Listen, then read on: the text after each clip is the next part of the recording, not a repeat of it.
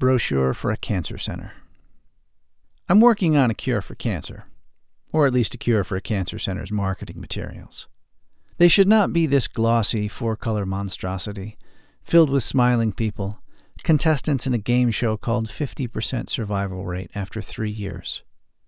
They should be written on cherry blossoms by kamikaze pilots in that last instant before their wheels left the ground.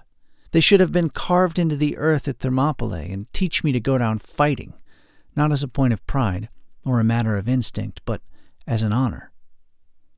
I can't be equal to this task.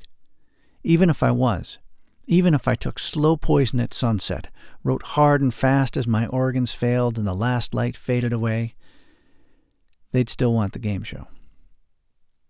Which makes me wonder, who's really sick here?